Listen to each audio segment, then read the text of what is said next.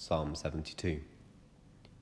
Endow the king with your justice, O God, the royal son with your righteousness. May he judge your people in righteousness, your afflicted ones with justice.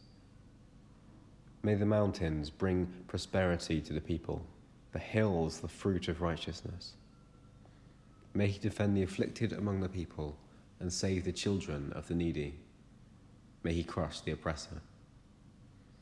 May he endure as long as the sun, as long as the moon throughout all generations.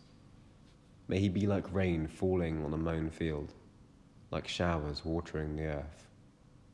In his days may the righteous flourish, and prosperity abound till the moon is no more. May he rule from sea to sea, and from the river to the ends of the earth. May the desert tribes bow before him, and may his enemies lick the dust. May the kings of Tarshish and of distant shores bring tribute to him. May the kings of Sheba and Seba bring him gifts.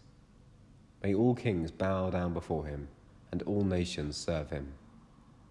For he will deliver the needy who cry out, the afflicted who have no help. He will take pity on the weak and the needy, and save the needy from death. He will rescue them from oppression and violence, for precious is their life in his sight. Long may he live. May gold from Sheba be given to him. May people ever pray for him and bless him all day long. May grain abound throughout the land, on the tops of the hills may it sway. May the crops flourish like Lebanon and thrive like the grass of the field. May his name endure forever. May it continue as long as the sun. Then all nations will be blessed through him. They will call him blessed. Praise be to the Lord God, the God of Israel, who alone does marvelous things. Praise be to his glorious name forever. May the whole earth be filled with his glory.